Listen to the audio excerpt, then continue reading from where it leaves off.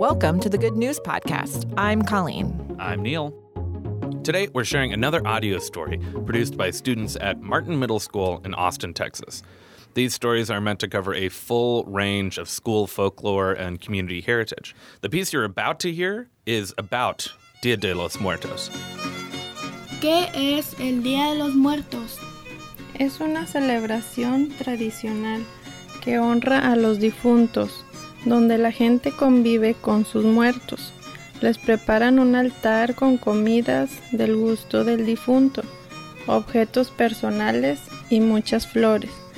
Otras personas van al cementerio y velan toda la noche en ese sitio para poder reunirse de nuevo con sus seres queridos.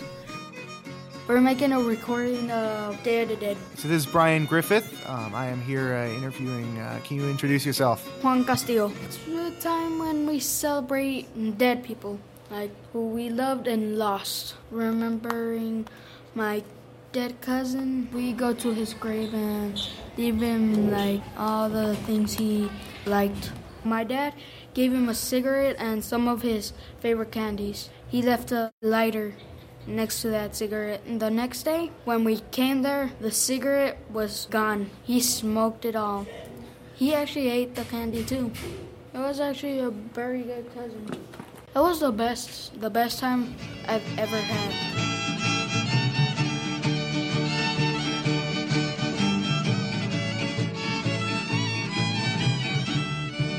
La muerte viene como segura, matando justos y pecadores. No se le escapan ni los doctores, no se le escapa ni el señor cura, pues nos inclina a la sepultura. No se le escapa ni el rezandero, y ni el borracho por vinatero, ni el asesino por ser matón. Todos tendremos que ir al panteón. Viene la muerte echando rasero, se lleva al joven, también al viejo. La muerte viene echando parejo, no se le escapa ni un pasajero. ¿Qué día celebran el Día de los Muertos? Se empezó a celebrar de esta manera el 1 de noviembre, la fiesta de las almas de los niños o de los angelitos, y el día 2 de noviembre, la fiesta de los muertos adultos. We have a day to celebrate it. It starts at November the 1st and ends at November the 2nd. We go to his house, make something to eat, bring it to him as an offering. Todo esto sucede en un ambiente de oración, sobre todo del rezo del rosario, entre comidas, bebidas, música.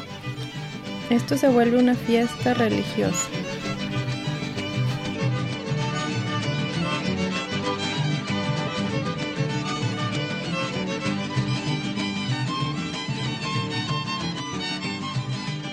These stories were produced with the help of Texas Folklife, a non-for-profit organization dedicated to preserving and presenting the diverse cultures and living heritage of Texas.